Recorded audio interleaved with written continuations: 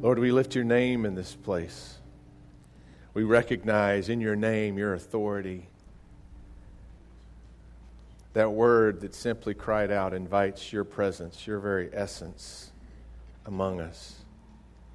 God, we pray that we could marinate in who you are this morning, in our worship, in our thoughts, in your very presence, that the flavor of who you are might become part of who we are as we worship you.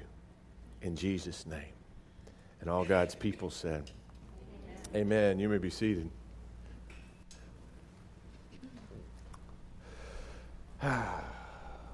Amnesia. It's something that's usually thought of almost as a joke, a plot of a movie. Do you remember The Bourne Identity recently? I think was one of the most recent movies that had to do with that as a part of the plot. It's an imaginative thing. A secret agent forgets his identity. He's struck with amnesia. Do you remember the line from the movie where he says, since the last 2 weeks are all I can remember. I don't know who I am and I don't know where I'm going. If that's true, then amnesia can be a dangerous thing. In Deuteronomy, God speaks this to his people. Then it shall come about when the Lord your God brings you into the land which he swore to your fathers, Abraham, Isaac, and Jacob, to give you great and splendid cities which you did not build, and houses full of all good things which you did not fill, and hewn cisterns which you did not dig, vineyards and olive trees which you did not plant, and you shall eat and be satisfied. Then watch yourself, lest you forget the Lord who brought you up out of the land of Egypt. Watch yourself. Don't forget. If anybody ought to understand the power of Memorial Day, it ought to be the Christians. We live connecting ourselves deeply to the memory. Jesus said, do this in remembrance of me. He was wanting us never to forget whose we are, who we are. On this Memorial Day, we honor those who paid a great sacrifice for what to us is sheer gift, freedom. But freedom is never free. Many have paid the ultimate price that we might know that gift. Today we remember and honor those who have loved us deeply. Jesus said, no one has greater love than this, than he laid down his life for his friends. So we remember those sacrifice. Their sacrifice has become our blessing.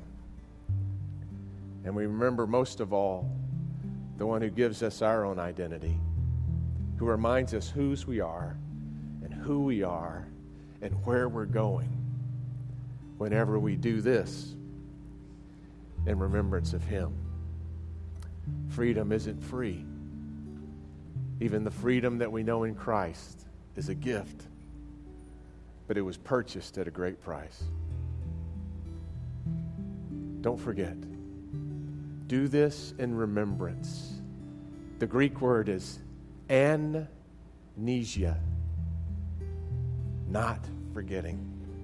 Not amnesia. Remember this. Let it become part of who you are.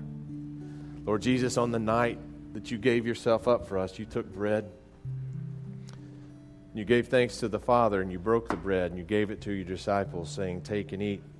This is my body, which is given for you. Do this in remembrance of me. And likewise, after supper, Jesus took the cup. And he gave thanks to you, our Father, and he gave it to his disciples. And he said, take and drink from this, all of you, for this is the cup of the new covenant, poured out for you and for many for the forgiveness of sins. Do this as often as you drink it in remembrance of me. And so, Lord God, we ask that you pour out your Holy Spirit on these gifts of juice and bread. We pray that you'd pour out your Holy Spirit on us, your people, that we might be fashioned as your gift to one another in this world.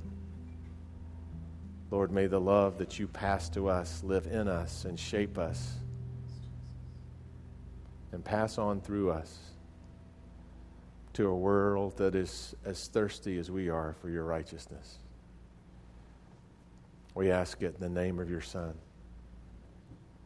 whose sacrifice has blessed us even until this day, who taught us to pray, saying, Our Father, who art in heaven, hallowed be thy name.